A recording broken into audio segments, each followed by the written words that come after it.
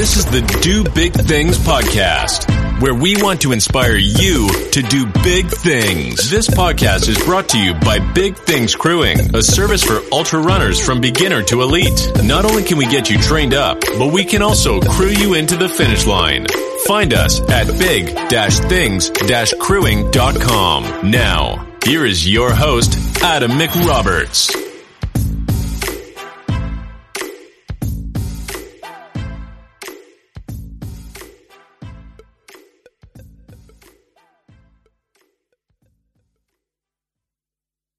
I grew up in Michigan and came out here in 2008 for law school, which was a lot of skiing with some law on the side.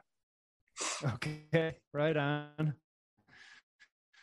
I'm from Wisconsin, so it's funny. Like, there's so many Midwest people out here, and it doesn't surprise me that you're from the Midwest, man. Yeah, you grew up skiing on 600-foot ice hills. You want to go play in the big playground. So all of us Great Lakes guys 100%. wanted to be out here. Yeah. So did you grow up running, or did you grow up with any sort of mountain background at all? I mean, I know there's no mountains in Michigan. No, I played soccer and tennis as a kid, and then came out here in 2008, did my first 14er in 2009, which was Holy Cross. I was in skate shoes and a t-shirt, no water. Didn't really know what I was getting myself into. Me and my sister's friend at the time got to the top pretty quick, and we were like, well, that was kind of easy. Let's just go this way. So we went down the Cross Couillard, which is completely dry, and it took us till about 11 o'clock to go find his car, get out of there. And I had a headache for like 3 days and said never again. And kind of the rest is history. I'm almost at 514er summits 13 years later. So 514er summits. So have you done all the 14ers in Colorado? Yep. I did I finished the first time, I think, in 2015. In 2016, did all of them and the Centennials without a car. So biking between the ranges, 2,100 miles in 70 days. Whoa. 30 miles a day, 29.5 miles a day. Dang. Okay. Let me pause you right there. We can't skip over that. So I don't know if I caught all that. You said all the 14ers and the Centennials, and you biked in between them all? Yep. Yeah. Okay. Did self-supported journey? I was supported. So I had friends driving in and out. But most of the peaks I did by myself. But 2,100 mile loop, starting at Culebra, ending at Longs Peak, hadn't been done before. And that was exciting to me to do something that no one had done before. For sure. And what year was that? That was 16. Okay. So my memory is rusty, but hasn't Andrew Hamilton done that at one point? And I'm thinking like Justin Simoni, did he do something like that at one point too? Justin did it the year after me, unsupported. Okay. Got it. And way faster. And faster. Okay. Andrew had done the 14ers, but not the Centennials. Okay. And I think 2 years ago, Andrew did the Centennials with a car. Okay. Yeah, I get all the details mixed up, but so you kind of established the route for Justin. Is that right? Or did he follow any of your notes, or what did that look like? I think he picked and chose. I think he saw things that made sense, and he saw things that didn't make sense that I did. Sure. And so, got to make it more perfect, so to speak. Okay. All right. So, I mean, that's a huge adventure. That had to have been a life changer, a game changer. I mean, what did you say? 70 days? Yeah. 70 days, like maybe five showers, solar showers. That was pretty cool. I remember White Bays and putting up the solar shower, and I'm buck naked and cresting over the hill. There's, no one there. And then suddenly a car comes over the hill, and it's this old man and this old lady. And I was pretty tired and pretty naked. So that just happened. They just by, and I just gave them a wave. And they're still probably telling people about that story. Yeah, I'm sure they're like, people in Colorado are just strange. There's this man taking a shower under a tree. So, okay. In Michigan, were you doing any cycling at all, or was cycling kind of a new thing for you as well? Yeah, I cycle a little bit. My uncles, they all kind of do century rides in northern Michigan. Yep. We have a lake house on Burt Lake, but between Burt Lake and Mullet Lake. And so you just kind of go ride into Harbor Springs, then on the Trail of Trees up along M119 on the coast of Lake Michigan. So you can get some pretty nice 100-mile rides. Okay. I do a lot of running there, so I'll wake up at like 4 a.m, go run to Lake Michigan, 24-mile run, or I'll wake up and run to Lake Huron, at like 28-mile run the other way. So you did have some running experience. That's more like as an adult when I go on vacation. I like to be very strange compared to my Michigan relatives. Okay. And I looked up, or I tried to look up your ultra sign up, and if I found the correct person, it doesn't look like you have a whole lot of ultras under your belt. I don't know. And I don't know if it's the right Robert Barlow, or I think it's under Rob Barlow. Is that right? Yeah. I've done maybe, I think I've finished 200s. Okay. So, pursuing ultra marathons wasn't a big thing in your mind, or are you just sort of new to the sport, or what does this look like for you? Yeah, I did the thing in 2016, and then from there kind of started trying to do hundreds. So in 17, I did Run Rabbit, quit at like mile 72. Next year, finished it. The next year did Coldwater Rumble, which was pretty comical. I didn't realize it was wintertime. And one of the things about mountains is daylight, right? And so I'd always applied that lesson in mountains, understanding that the days are shorter, but didn't apply that into running. And so I didn't realize how long I'd be in the dark in a ultra in January. So I got to like mile 82 and it was just dark out. And I was just like, I'm kind of done here, which was a comical quit, but a good lesson learned. And then did Silver Heels in 2019. And that went pretty well. That kind of went according to plan. Nice. Okay. I got second place in that one. So nice. Right on. Okay. I think I was out there that year, actually. I don't think I was running, but I think I was there. Nice. Well, that's cool, man. So, but it sounds like mountain projects are more your speed rather than running ultras. I mean, if you've only got a few hundreds under your belt, but 500 summits, it sounds like you just like to spend your time in the mountains, probably by yourself most of the time, I'm guessing. I got a pretty good crew of friends, but yeah, I mean, I spend maybe 30% by myself, 70% with folks, but yeah, not huge groups. Yeah. Definitely more of a mountain guy than a sanctioned runner guy. I think that's kind of why I really like the idea of Nolan's. For sure. Yeah. So when you did the Centennials, were you aware of Nolan's 14, and were you using that route in those peaks in the Saguache range, or what was that like back then? I didn't really know about Nolan's. Andrew Hamilton did give me some help with my route in 2016. And one of the things he said that kind of piqued my interest about Nolan's was, oh yeah, and then after you do this whole, Centennial thing, you're going to be set up great to do Nolan's. And so of course, like that night I go and like look up Nolan's and like, what is this thing? And so that was kind of in the back of my head when I finished the Centennials in 2016, that I wanted to go do that. So I spent the next 6 years trying to figure it out. Okay. And so that was the first you'd heard of it. Mm-hmm. Yeah. Nice. Okay.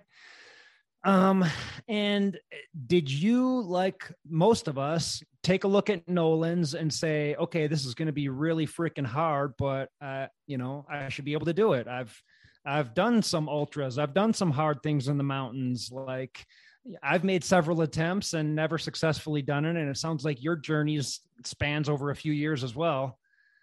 Yeah.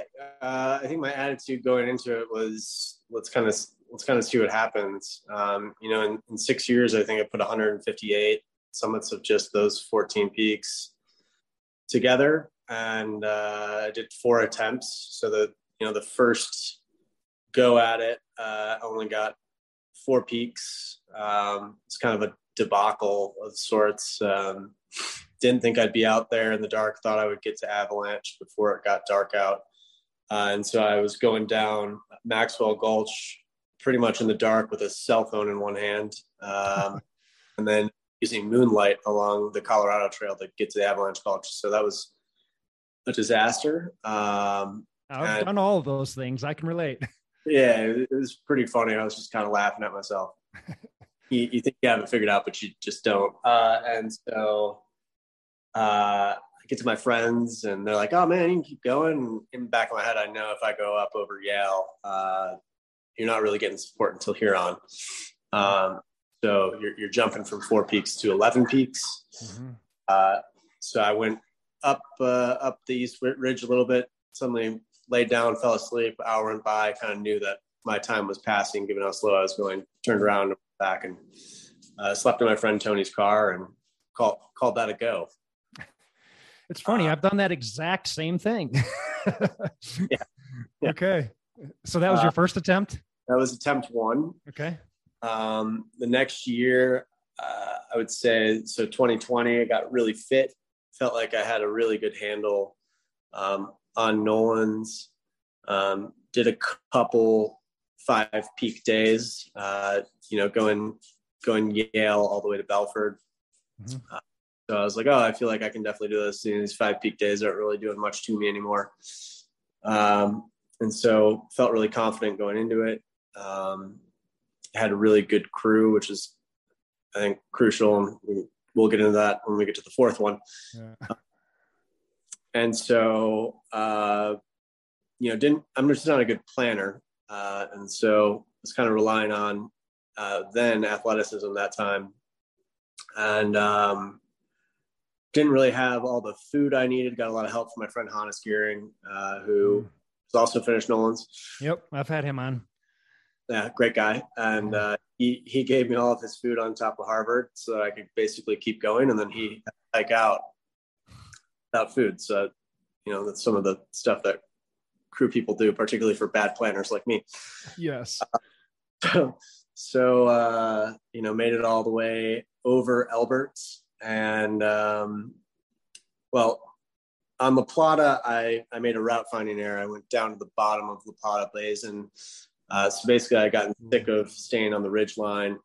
Everything looked the same. And on day 3 or night 2 of Nolan's, you're just pretty exhausted. And so I got frustrated and was just like, hey, let's just go to the bottom of the basin. Unfortunately, there's no trail there and there's willows that are like 10 feet tall. Yeah. So we spent a couple hours down there, hiked back up to the trail and hiked out. So I lost 2 hours there. Took a nap on Colorado 82, shivering, just no plan, no realization that I could have utilized like a warm car or something like that to kind of refresh myself. So shivered on the side of Colorado 82 and then made the fatal mistake of going up Hayden Gulch, which is the gulch to the west of Echo Canyon, that I had to go over an extra mountain just to get to Bull Hill to get to Elbert. And that wasted like 4 extra hours. Okay.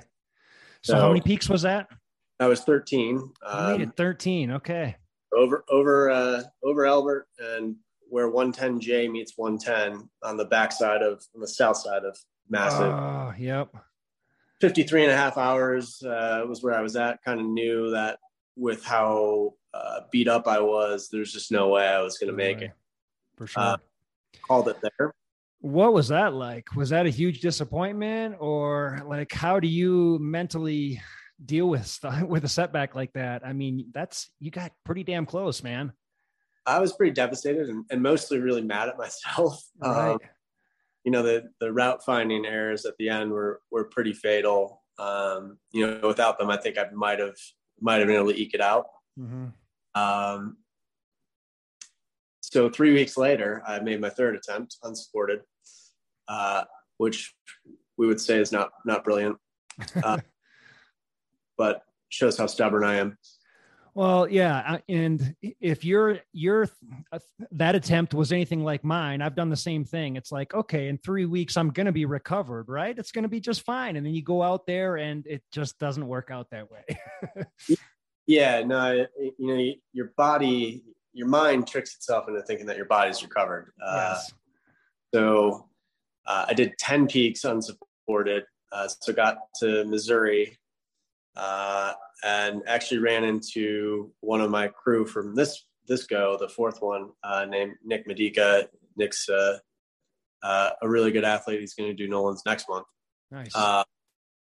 Super stoked for him. And he, on his first try ever, got 10 peaks. So we both called it quits on Missouri together, which was a fun bonding moment as we both basically crawled to Missouri Gulch Trailhead. Yeah. So all of your attempts, it sounds like, have been south to north. Yep. Well, I understand that. I understand the logic behind that for the most part. I think the biggest thing is probably getting Princeton done on day one rather than, day 2 or 3. But why did you never take a crack at it from north to south? Like, what are your thoughts there? I think it's helpful knowing the splits, right? You kind of know your first 5-6 splits. And so you have a good sense of whether you think you're going to make it, whether you're going to have enough juice to go to day 3. And just the body is so different every day. So sometimes, most of the times I get up Chavano around 150. But if it's like 220, then I know, I don't really know that I want to make a huge Nolan's push. Is that a midnight start, or what time you starting? I started at 341 this time. Okay. The idea was 340, so that I'd be about on top of Chavano at sunrise, because sunrise was scheduled for 540 for Google. And it ended up being 541 because when we started my Garmin at 339, it wouldn't ping to my phone. And so it didn't ping until the middle of 340. So we waited a full minute until 341 to start. Want to make sure everything is done right. So. For sure. And you're probably sitting there stressing out for a solid minute or two going, why, God? I just want to move. Yeah. I had a spot X on my second and third attempt, and the second time I was hitting the tracking button and it wouldn't start. So I finally gave it to my friend Carly, and she made it work, which was good. Okay. I was so stressed out I couldn't even make the tracker work. So dolt. So right. All right, man. So this has been like six years you've been working on this thing? Yeah. I mean, I started looking at it in 2016 and finally finished it in 2022. So. And this was your fourth attempt. Mm-hmm.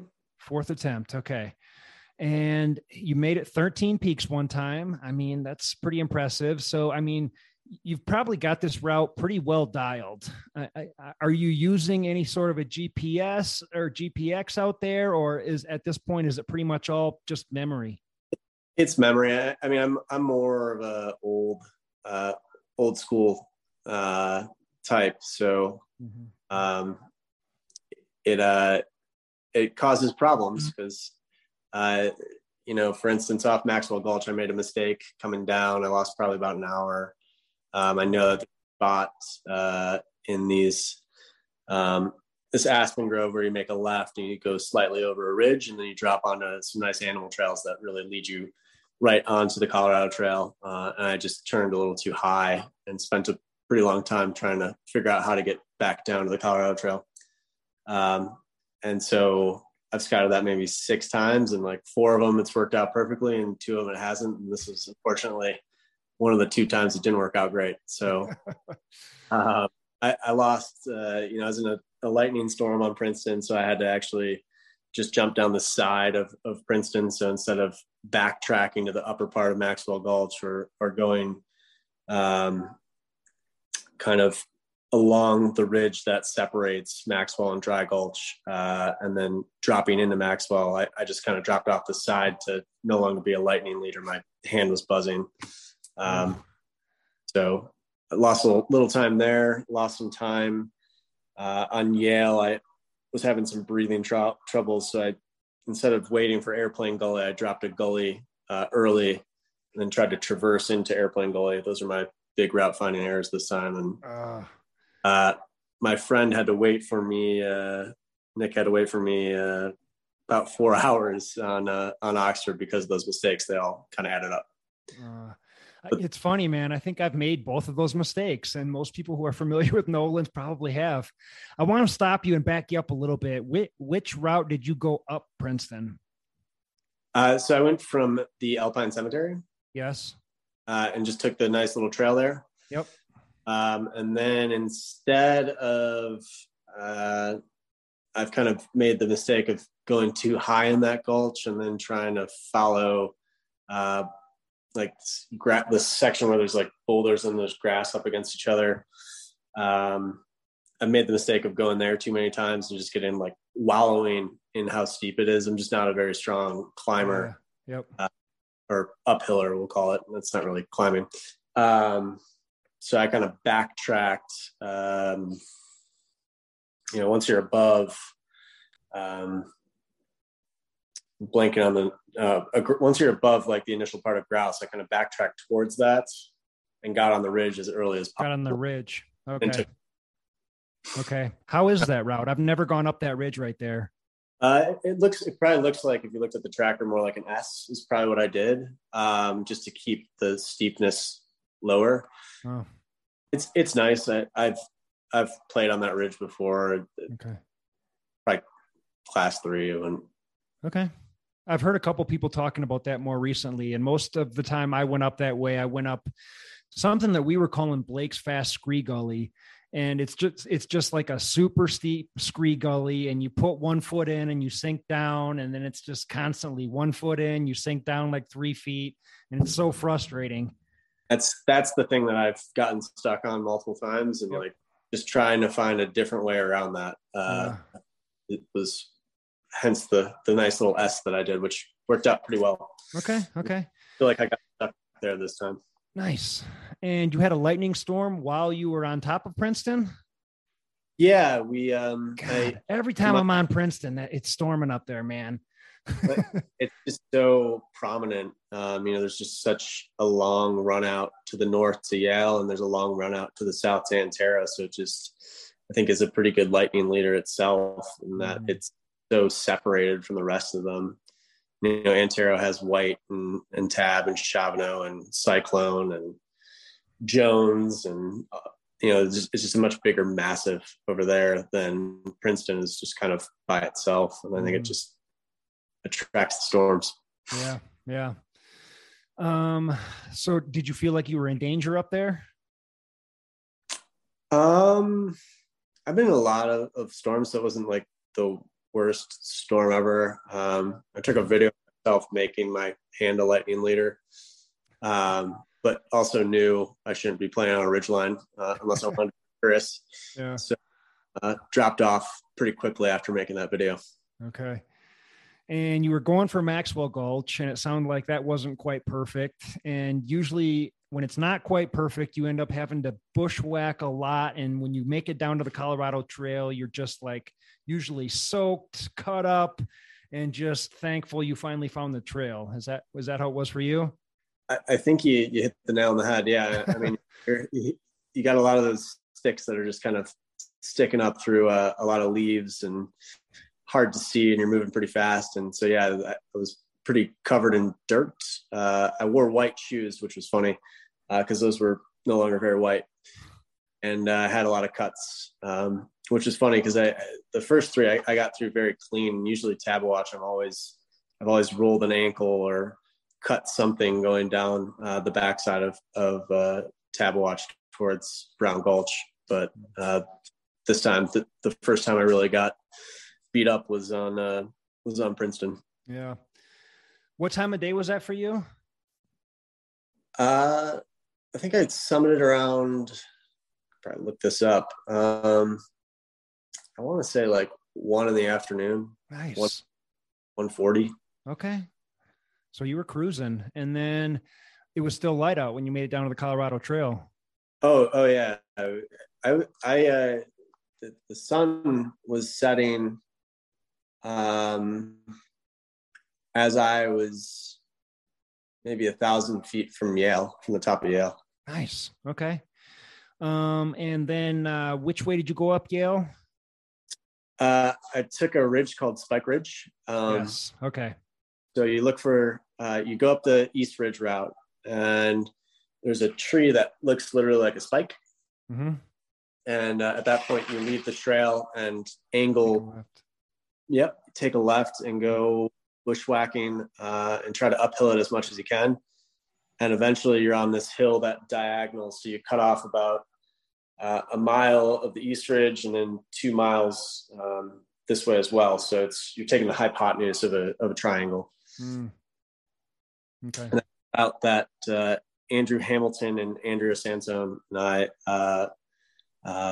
got to scout together. It was shown to me by Andrew and Andrea, and had a great time finding it with them in 2020. And it was nice enough for me to be there in daytime to see the tree and really find the route. Other times or other attempts, it's been dark when I've gotten there. And so I just try to keep it simple and stay on the East Ridge.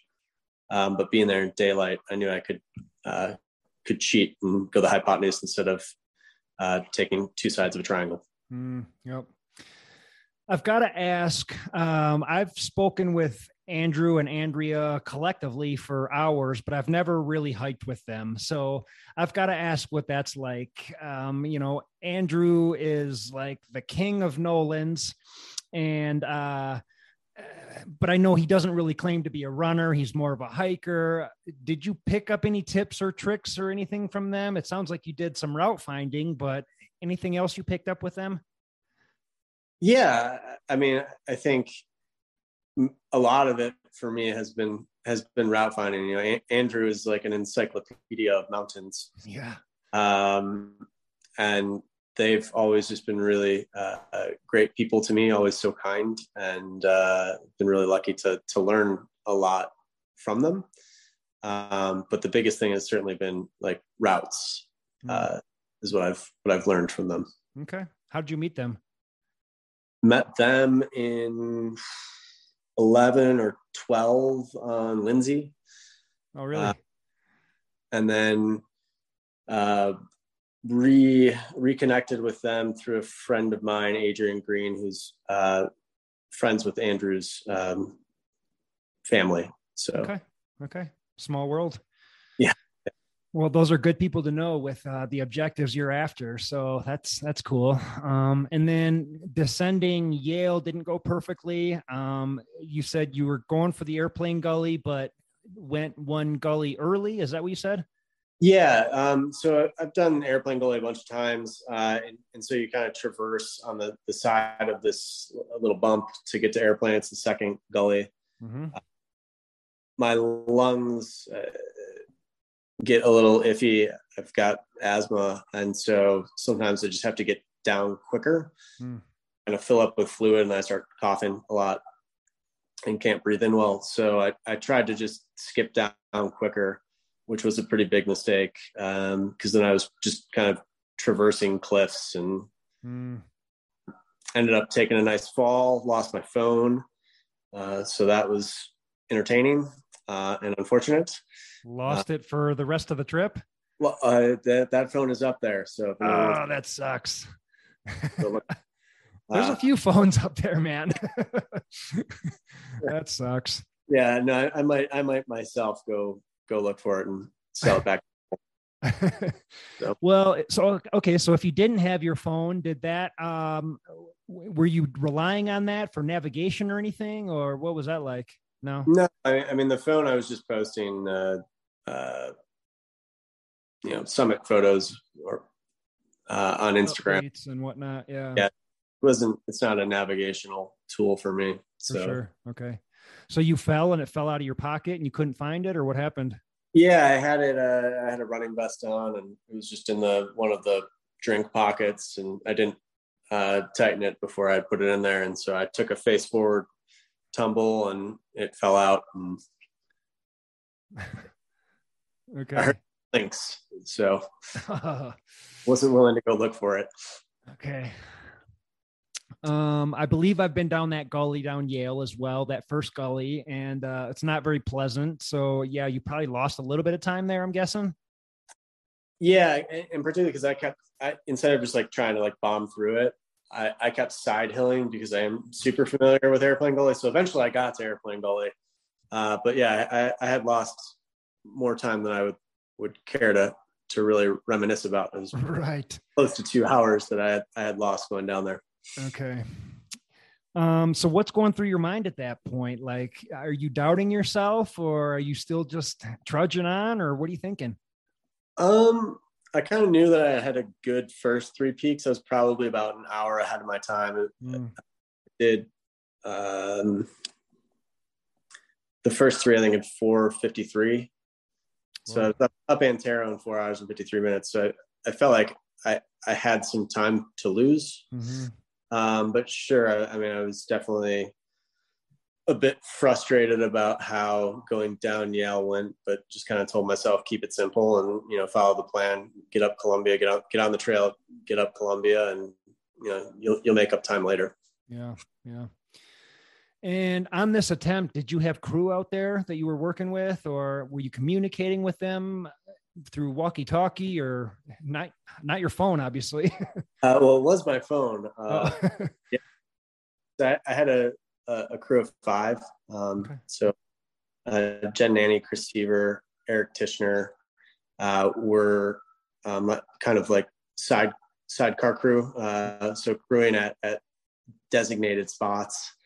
And then I had 2 pacers for the back half. So Nick Medica, and then he was with me from Oxford to La Plata, and then Eric St. Van Hatten, who's just a really good friend of mine, really good just guy.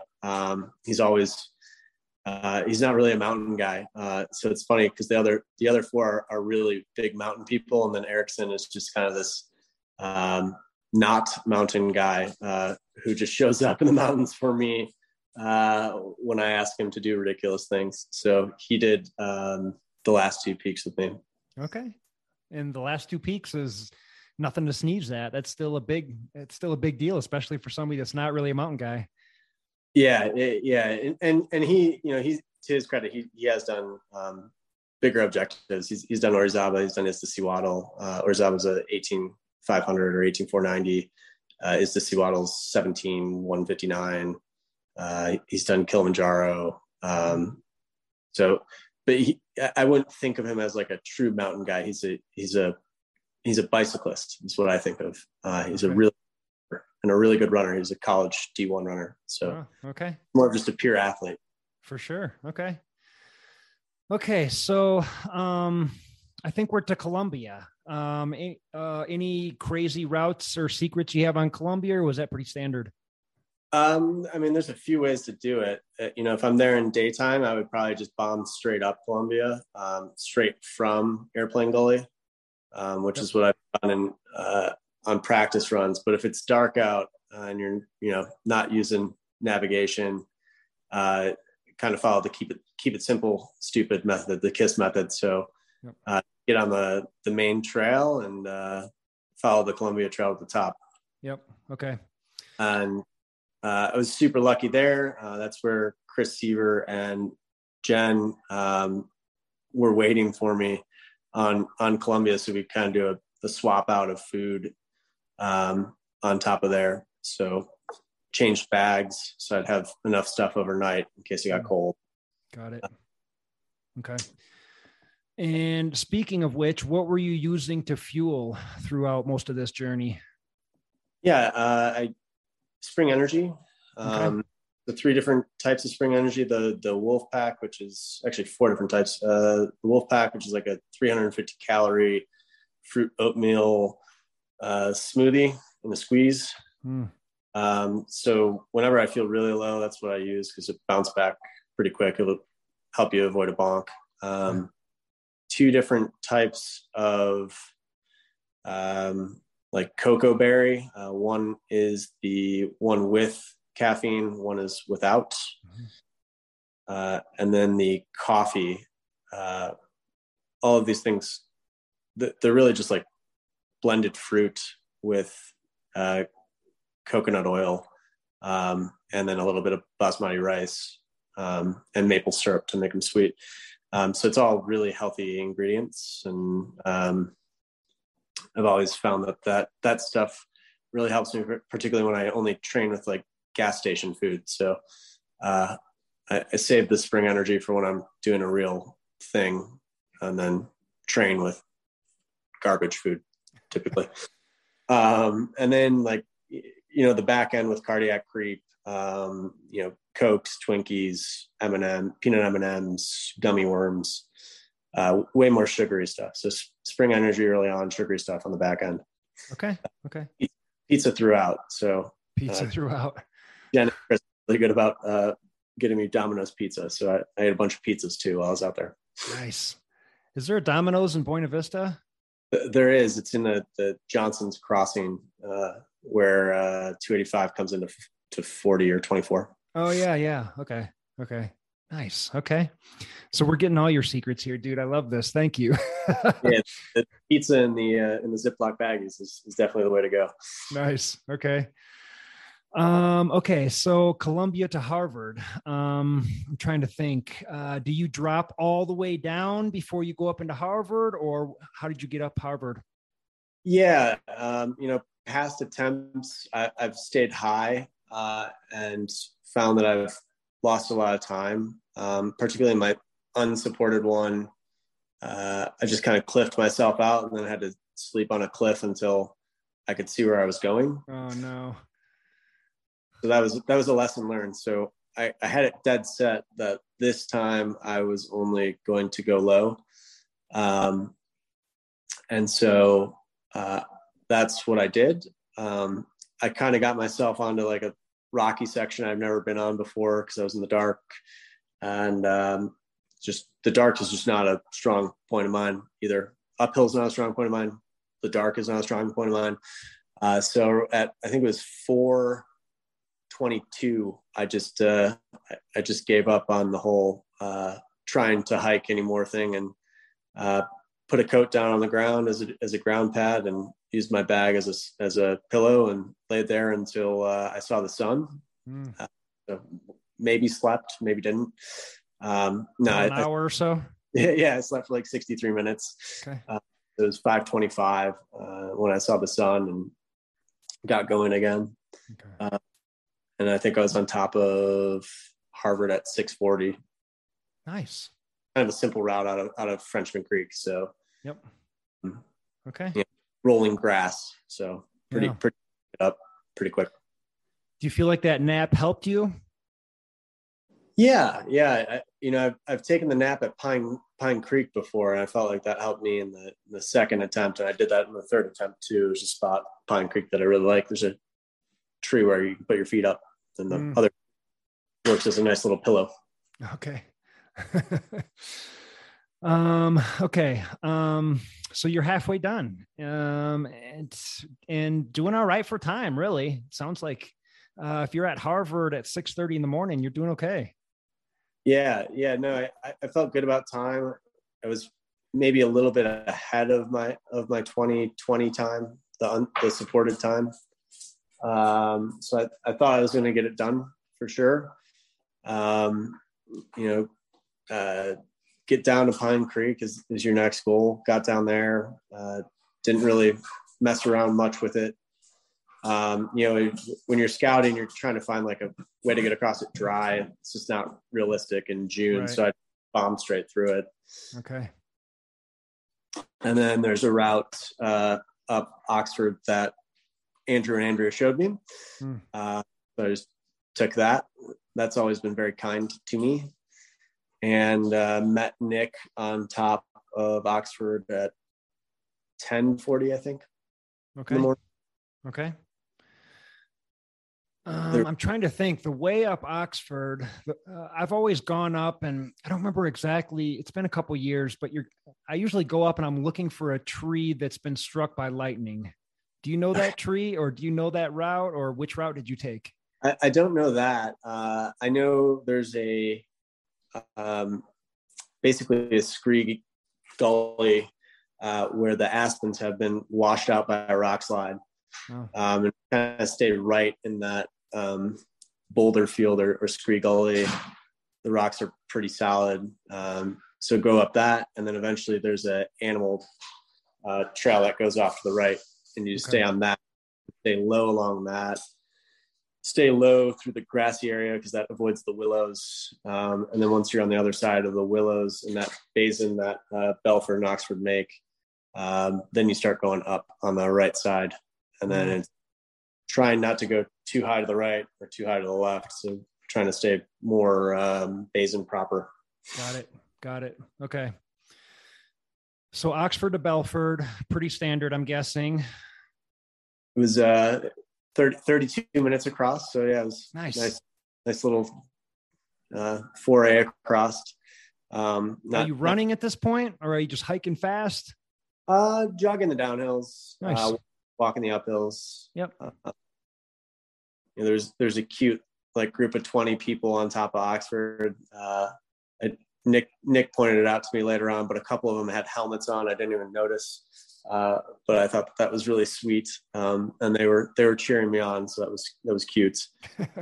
And then Belford was pretty quick to get to. And then as Nick and I were working our way over to Missouri, we had a Graupel storm, and so had Graupel, I'd say half the time on our way up Missouri. An hour and 40 minutes to get up Missouri. So like a 50-minute storm. Okay. Did you take the ridge up Missouri?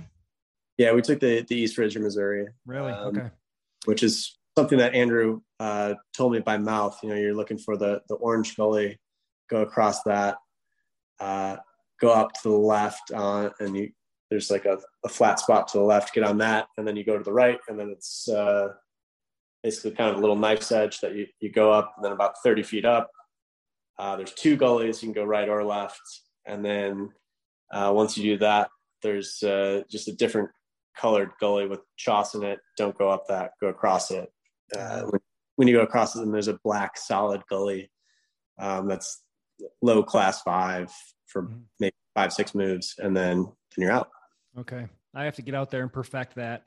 I found it easier to go down that way, and I've only really tried to go up that way once or twice, and I got to get out there and perfect that before I take another crack at this thing. But I'll go anytime with you. Nice. I love it.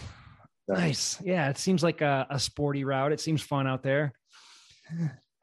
Okay. Only, really uncomfortable spots. So yeah. Terrible. Missouri, and then it's down to Clohessee Lake, right? Yep. Okay. Yep. So off Missouri, you just kind of bomb down the scree, towards Iowa a little bit, and that goes straight to Clohessee Lake. You just you can reconnect with the trail that goes down to Clohessee Lake again by staying high. So you go to the right, stay above the willows, and then catch the trail, recatch the trail. Yep. Did you have crew down there by chance, or they didn't want to brave the road, or? No. I mean, I had Nick with me, so sure. It's a pretty huge boost to begin with to have someone there with you. So totally. We didn't really need crew. We got to the lake. I think I ate a Twinkie and maybe drank a Coke, and we kind of chilled there. I've camped there a bunch of times, and so just a couple spots I really like. So we hung out at one of those spots. Nice. And we set a 5-minute alarm, so we got a little comfortable, but not too comfortable, and then we started going up Huron. Oh, so you got a little nap there too? Well, we laid on our butts for 5 minutes. Sure. Okay. Fair enough.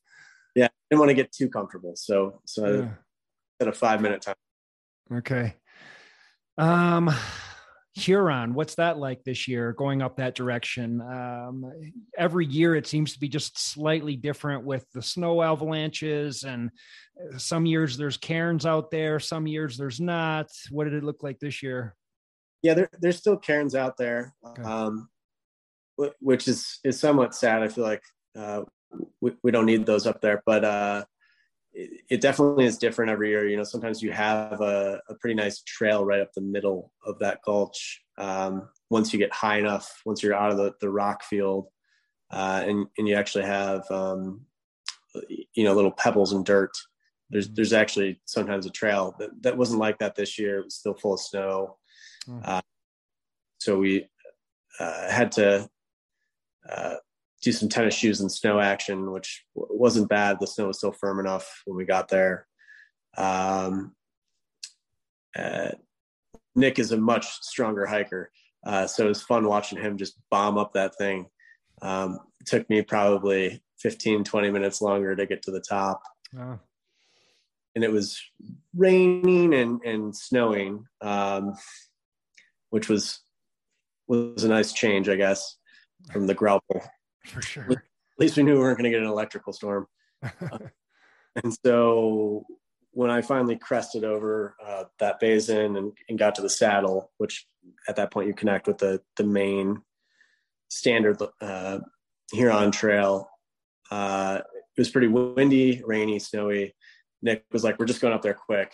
So we dropped our packs and just went up packless the remaining 400 feet or 500 feet. Yep. Nice little high five and turn right back around. And then you got a nice cushy trail to run down, I'm guessing. I'm guessing you were running most of that, trying to keep a good time. Yeah, we ran that, which was nice and cruiser. So. Cool. And then the last three peaks, like I feel they're big peaks, man. I feel like, going up La Plata takes a long time. And then, Albert and Massive, they're just big peaks. And, they're the last three peaks. You've got to be tired at this point. What's going through your mind? How are you doing mentally? Yeah. I think you hit the nail on the head. They're really big peaks. They're, La Plata's 14,300 something, 44, 40. And then of course you got Albert and then Massive. So you got the next two biggest ones. And I don't really think about elevation in Colorado. They're all kind of the same. But because they're so much bigger, they're just a lot longer horizontally. Right. That's something that I think people take for granted when you're trying to connect those three peaks. They just take a lot more time because of the horizontal distance that you're traveling. Yeah. In terms of mileage, it's like more mileage throughout those peaks. Totally. Going from South Winfield all the way to South La Plata Trailhead is, 7 miles, something like that. And that's just a flat traverse than you're doing typically from peak to peak. Mm-hmm. In terms of how I was feeling, this time I felt a lot stronger. In 2020, I was probably pretty loopy and probably pushed it a little too early and should have taken a longer break before I went for it. This time I felt like, I'm going to get this. I feel like I definitely have this for sure.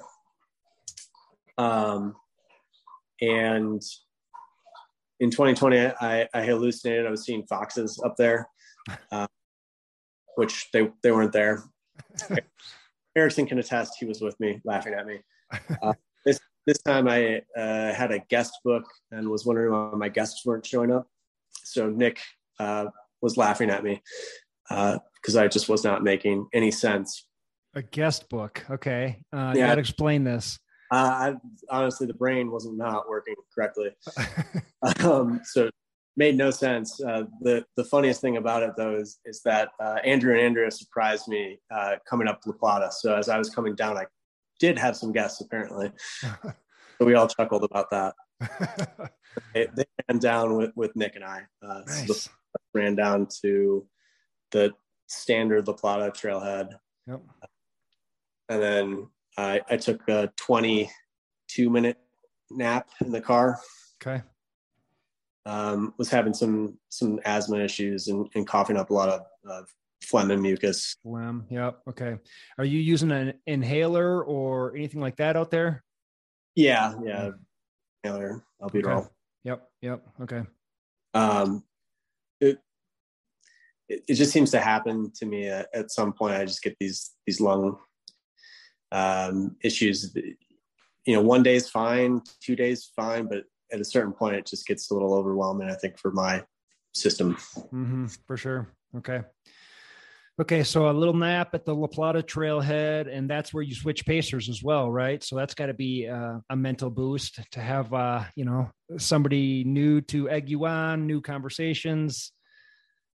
Yeah. And unfortunately for Ericsson was all excited, and I was all dejected because I thought maybe my lungs weren't going to let me finish. Oh. So he was all talkative, and I was a bit in a bit of a pain cave. So at one point I just said, can you please just remind me to breathe?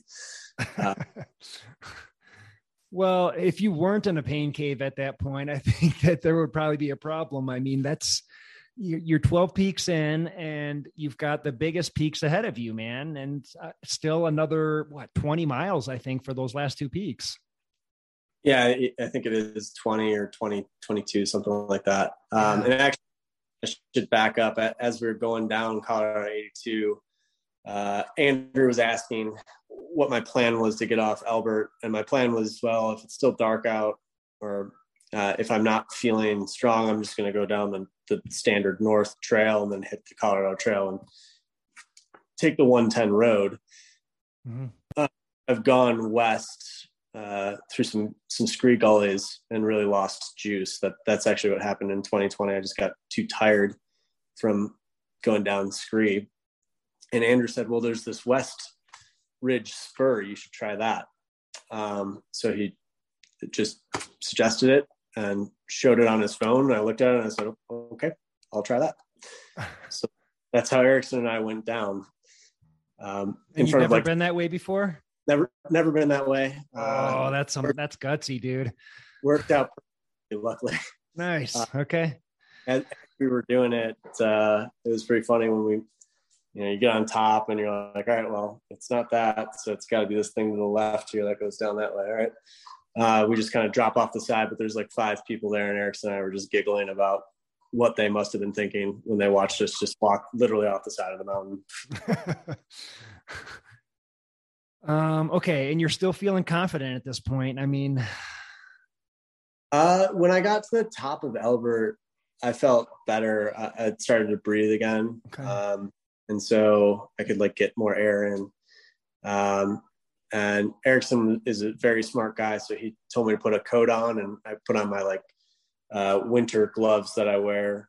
Cause we kind of knew we were going to be taking a bunch of tumbles, down the side of Elbert. And, true to form, he was right. And it was nice to have the big puffy clothing on. Okay. Cause we were pushing the envelope in terms of speed going down that stuff. Yep. Okay.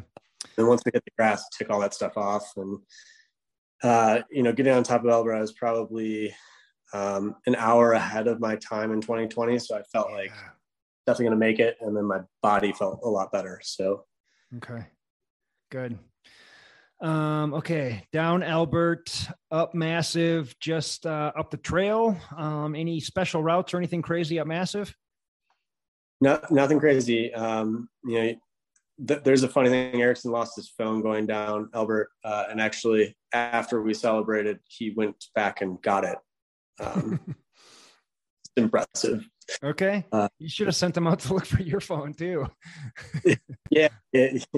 I think he found it an hour before sunset. So okay. He had quite the day because he did 20 miles with me and was up all night, and then celebrated and then drove back to Elbert and hiked back up to 12,000 feet to go find his phone. Nice. Yeah. I had a buddy that actually lost his phone coming down Princeton, and that ruined his whole attempt. He just gave up. He spent probably a couple hours looking for the phone, and he's just forget it. I'm done. That's devastating. Oh man. Yeah. Well, you pressed on, man. Way to go. Yeah. And I kept posting too. Jen actually on top of Columbia didn't even hesitate. She gave me her phone. I couldn't figure out how to get into my Instagram. I apparently don't know my own password. So I just, her Instagram, which was fun to post as Jen. But oh, that's funny. Okay. And then up massive, did you have friends on the summit? Did you, I don't know, pop a bottle of champagne, or what did it look like? You know, at where 110J meets 110, so where the Iron Mike Road meets the main Half Moon or North Half Moon Road, Eric Tishner and Jen Nanny were there. Jen went looking for me, so I never saw her, but she was there in spirit. And I switched shoes there, so put on I think my fourth pair of shoes. So I go through shoes pretty quick. Fourth pair of shoes. Had a coffee from Eric, which was fantastic. Nice. And then I knew it was going to be close. I think I had 5 hours and 41 minutes to get up massive and down, which is 10 miles. And knew that was going to be a big push. So I grabbed a 600 milliliter water bottle and a goo, and went no pack, t-shirt, shorts. Got really burnt was the compromise, because I didn't have any of the stuff I usually would have to take care of myself. Okay. Basically hyperventilated the whole way up it. So it was just full on mouth breathing as fast as possible, with Erickson standing behind me saying what miles per hour I was going. We're pretty in tune with each other. And so he knew that's what I wanted at that point. So I'm just doing math in my head the whole time, making sure sucks. So you're feeling some pressure. Definitely feeling the pressure. Yeah. And comical, because I don't like to hike to the point that I'm panting, but knew I had to. Summited, I think with 2 hours and 40 minutes left. Nice. I think it was 2 hours and 9 minutes I got down. So like 2 hours and 39 minutes left. Okay. Knew I was going to finish as long as I didn't like make a huge route finding error or hurt myself. Mm-hmm. No real celebration, just because for me, finishing it meant being at Fish Hatchery within 60 hours. Hell yeah. It was more of a, all right, we did it, now let's keep going. Cool. Mentality. So we were maybe on, Nick wanted to take a portrait mode photo, and I gave him 3 seconds, and he didn't get there. So I just said, I'm going, sorry. And then there were times where I was crying, and then I was like, well, how ridiculous would that be if you fell because you're crying, and then because you fell, you like broke your ankle and you didn't finish. So perhaps you should stop that. Crying tears of happy joy, I'm guessing. Yeah. Or just like tired emotion, or. I'm a pretty emotional guy. I cried on top of Antero too. And so I've always been that way. The first time I did Run Rabbit, and I got to the top of Mount Warner on the way back, knew I only had 4 miles left. I knew I was going to finish my first 100. So I was crying that whole time. Silver Heels, cried the last, I don't know, probably 10 miles. I'm a crier. Nothing wrong with that. No, absolutely not. And so definitely cried a lot on the way down massive. Tried to give Erickson a hug. He's all business. He just pushed me, told me to keep going, which and very. It's a good pacer right there. Yeah, he's a Viking. He's got true Viking blood in him. So he's got blonde hair, and he's like 6'2", just brilliant athlete. Awesome. Yeah, he's just calling out numbers, 3.7, 4.1, 5.2 for miles per hour. It's 7 miles down from the top of Massive to Fish Hatchery. So with the amount of time we had, I just wanted to keep it close to 4 miles an hour. And then once we were within a mile, I kind of slowed down and took it all in. Okay. What does that mean? Took it all in. More emotion. What was that last mile like? Just trying to like really see everything. I think a lot of times when you're going that far, you're trying to minimize your feelings and trying to minimize the experiences, not take as much in. And so, even giggling about fish hatchery signs, those didn't used to be up there. It didn't used to say right or left for fish hatchery. So that's hilarious to me that you get that added benefit, particularly when you know that Andrew missed it by like 14 minutes because he got lost in those trees one time. But the blue blazes, the trees, the birds, I joke around a lot that I'm getting old because I love the birds. I really like the early hours out there, and even the after storm hours, 6, 7, 8, 9 o'clock. I love being out in the mountains and just listening to birds. And so whenever I hear them, I really like to just soak it in. And so I think I was pretty hyper vigilant in terms of what I was experiencing that last mile. Yeah. Yeah. Well, the senses are all heightened at that point. Emotions are just a little bit wilder than normal. So yeah, I'm just trying to picture it, and I can kind of understand. Fish hatchery. Did you have a bunch of people waiting for you? Was there a big celebration? I think I heard that Andrew and Andrea were there at the finish. What was that like? Just the culmination of this whole thing finally coming together. 6 years, 4 attempts. Were you just so exhausted that you couldn't quite process it? Or when you came down to fish hatchery, did it all hit you? What was it like? It was pretty neat. I do have to back up. Nick actually, so after pacing me for 5 peaks, he took like a nap and then he hiked back up to Massive. So he surprised me on top of it to answer that question. Cool. That's why he was there to try to do portrait mode with an impatient me. Okay.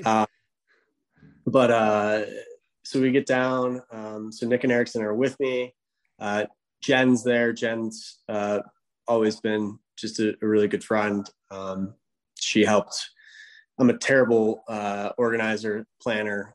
So she really helped push me having like goals in terms of planning, organizing, scheduling out stuff, making sure I had food, packing the food, all the little things that I'm just terrible at. And that's what really made this, I think, a successful attempt, is all the little things that Jen was able to do. So that we had a hug and a good moment together. And then my friend Dan Rosbosky was there. He and I trained together. So we did a bunch of 4 14er days, a couple 5 14er days. He did a 7 14er day with me, and I did 8 that day in getting ready for this thing. He also tried Nolan's and got 11 peaks. So he had done 11 and then knee hurt. So he dropped out. And so it was pretty special getting to share that with him. Nice. His girlfriend, Austin, was there, which was really nice to see Austin. She bailed us out on a 4 14er day where we just didn't make it to our next car. We had set up a shuttle, but didn't get there. So all that sort of help that goes into these sorts of preps is really hard to fathom, but we got a ton of help along the way in terms of people going out of their way to make it possible for us. Eric Tishner was there. It's good getting a hug from him. He was wearing one of Jen's shirts. Jen made a bunch of shirts, so that made me giggle. One of my friends from the professional world, who's now a distance runner, he ran Leadville 100 last year. Michael Sager was there with his girlfriend. He brought a bottle of Prosecco, which I hadn't drank for 60 days. So I had a sip, and that was enough to really get me out of my normal mentation, we'll say. Andrew and Andrea were there.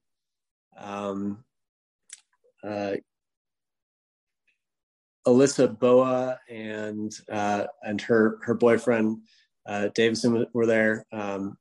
They brought me tiramisu, which was so good. I call them the super couple, and I joke that I can learn a lot from them, and frankly, shouldn't be joking. Could learn a lot from them in terms of relationships.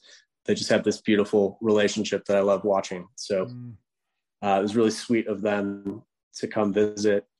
There was a gentleman named Matt Randall who was just kind of there. So that was neat to meet him. And it was fun just kind of like talking and bouncing off stories with all these different folks. A nice kid named Alec was there too. And so I had a good time between being really exhausted and then comically being a ham about the whole thing. I'm not usually a huge fan of being the center of attention, but it was fun to goofball in it a little bit. Yeah. Yeah. How much time did you spend there before it was time to, I don't know, pass out or go get food or whatever was first? Well, I had the tiramisu right there, which was pretty clutch. Okay. I did a shirt change, and then Jen had made a sign that said "Holy shit, you did it," and put it on Nick's car, and then they put a chair out there for me. So I definitely basked in it a little bit. I'd say probably about 40 minutes. It was like 20 minutes of just like I sat there and talked to everyone. Mm-hmm. And that was just like really special. And then 20 more minutes of like goofball pictures and eating tiramisu. Nice. And then what was it? Sleep, dessert? Like, did you celebrate? I'm just curious what people do like almost right afterwards. I probably don't do it the right way. I can tell you that much. So we went to a Mexican restaurant.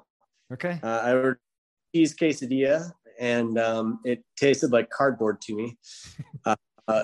So that wasn't terribly satisfying. So Jen and Eric and I had Mexican, and then we went back to an Airbnb, and I think I lasted maybe 10 minutes before I was falling asleep sitting up. And then put myself to bed, and 14 hours later I woke up. Nice. Okay, man. Went to bed at 5:45 and woke up at 7. Wow. 7:45.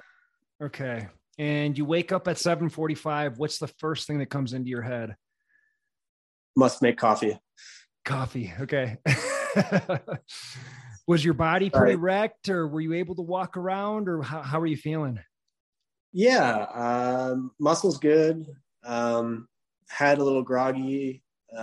Skin on my feet is usually one of my bigger Achilles heels, so to speak. And so both my pinky toes didn't have a lot of skin left, but everything else was pretty intact. And then my feet were just really swollen. Legging it on the outsides, trying not to pink the outside. This is kind of a weird walk. Yep. But once I got to the kitchen, I just sat down, and there's a Keurig there that was really confusing. It said cups or ounces, and I picked cups, or I think, which was apparently to go to the big giant like vat for like a typical drip coffee, and I just had wanted a cup, and a cup meant to put it in a cup. Yeah. Totally wrong. So I had to wait like 28 minutes for this thing to brew 12 cups of coffee. Just kind of laughing at myself like that would happen. That's pretty hilarious. Devastating. It was pretty devastating. It was like 28 minutes of terror. I was like everyone up. And then eventually got to make my little 1-cup Keurig. Popped out right at that time, and we had coffee together. It was really pleasant. Cool. Really cool, man. Well, congratulations. I mean, it's a long journey to finally get this thing done. You've got to feel pretty decent about yourself. I mean, you seem like a humble dude, but I mean, it's got to feel pretty good to check this thing off. Yeah. It feels really good. It was definitely a monkey off the back for me, and a weight off my back. I mean, I don't think I would have finished without my friend's help. I really do think Jen and Nick and Eric and Erickson and Chris like made the difference. Even Chris Tomer gave me some weather updates that caused me to actually go a day earlier. I was going to start on a Friday, but I started on a Thursday because of the weather up from Chris. I don't think I would have finished that either, because Sunday morning when I woke up, both Massive and Albert were socked in from Leadville. Ooh, okay. So it wouldn't happen if I started Friday. But yeah, it's for me, it's just a group achievement. But pretty grateful for everyone's help, making it happen. I say I'm a pretty average athlete. And so I think really the scouting and the help from my friends, I think got me over the hump, barely. Yeah. Yeah. And I guess I don't think we mentioned you finished with a half an hour time to kill. You finished in 59 hours, 29 minutes. And for this thing to quote unquote count, it has to be done in under 60 hours. So, I mean, you had a little bit of time to kill too. So congrats there as well. It definitely didn't feel like time to kill in the moment. I bet. Real quick, like, did you have let's talk gear. Like, what were you using, or was there anything that was just really clutch that you couldn't have gone without? And I guess I'm always curious, were you listening to music or audiobooks or anything out there, or no headphones, or what was your experience? No headphones. Okay. Gear wise, I had this Patagonia hat that's been with me for a long time now. Had Oakley sunglasses, which younger me would always just wear gas station glasses, but it was pretty helpful to keep the sun out. Usually I just have like really bad bloodshot eyes by the end of something like this, but this time I didn't have any of those problems. So it's funny. When you have nice glasses, apparently it helps. Simple t-shirts, short shorts, just because I'm a goofball. A pair of rain pants for the rains from Arc'teryx. And then three pairs of Hoka Speedgoats and one pair of Norda RZ something or other. I can't remember. But they're also a Vibram sole shoe, pretty similar to a Hoka, kind of a next generation Hoka. So the Speedgoat, I've never been able to wear the Hokas out there on that sort of terrain because the platform's a little too high and I'm kind of prone to rolling my ankle. And then if I do, you roll it extra far with the Hokas. You don't have that problem? I've rolled my ankles a lot. And so when I do roll them, they come back pretty quick. Like it's like 10 minutes of peg leg, and then suddenly I have some pretty good range of motion again. Okay. I attribute just to being mostly very broken. So, right. but I get it, that high stack height can be problematic for sure. Yeah. Well, I'm glad it worked for you because I'm sure that's helpful. Just having that extra cush out there. Yeah. Pros and cons, right? You energy loss. So there's a little extra effort. I wear all sorts of shoes. So I even wear ultras, and I have a pretty good sense of what my perceived rate of effort is given each shoe. So that there's a little extra effort in the Hoka, but the body is I think a little bit more protected wearing them. So quickly, I think because of that. Got it. All right, man. Well, and lastly, like, I know you just finished this thing and we're trying to stay present and everything, but I've got to ask, like, what's next? Do you have any plans in the works or any thoughts, any projects on your mind? What are you thinking? Yeah. I'm going to do High Five 100 next sweet. month, August 12th. I kind of like things that not a lot of people have done. Yep. And so that's definitely one that the finishers list is short. Let me ask you this. How did you get into that without Nolan's being on your resume? Just applied and got in. Okay. I thought that folks had to have sort of a stout resume to get into this thing, or not really. Yeah. My application said I like mountains, ! Oh, perfect. Okay. Right on. Well, that sounds like a cool race. And that's in what, a month? Yeah. August 12th. Okay. You feel like you're going to be recovered and good to go by then? Training started yesterday. So yeah. Nice. I think I'll be there by that time, but I'm not going to say I'll be 100% ready, but definitely see how the body comes in the next few weeks and then go from there. Okay. And then probably do rim to rim to rim I've done it before. I really like it. Yeah. That's probably a fall activity though. Yep. Cool. Yeah, it's perfect for the fall. I've done it a couple times, and both times were actually on Thanksgiving weekend, I believe. So, yeah, that's perfect, man. What was that? Was it how warm was it? I'm curious about this.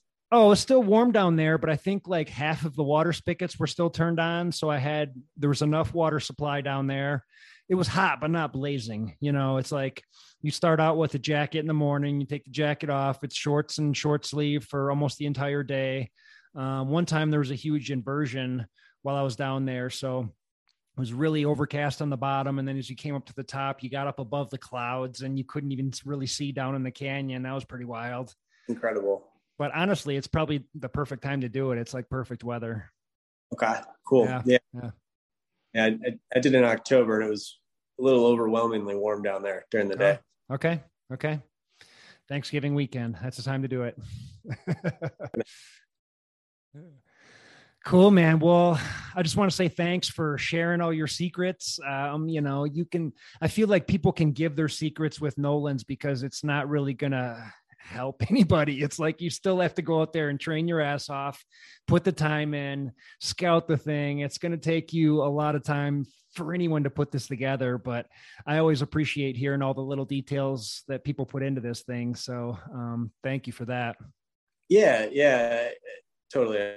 I mean, this is I've learned a lot from word of mouth, from Andrew, in terms of mountains, from Hannes in terms of ultra efforts and stuff like that. So I'm always happy to share anything I know. And I think that's one of the beauties of these sorts of activities. Yeah. People are willing to share what they know. Yeah, 100%. And it doesn't sound like you live too far from me, man. So we'll have to get out for a hike sometime. I mean, if you're headed out to Buena Vista, Leadville, I mean, it seems like I'm out there dang near almost every weekend. So give a shout and we'll have to hit something up at some point. It'd be great. Yeah, I love that. Cool. Love that. Awesome. Well, thanks so much, man. I really appreciate this. I enjoyed every second of it. And thanks. Appreciate you. Have a great night, dude. Likewise. You too. Take care. All right. See ya.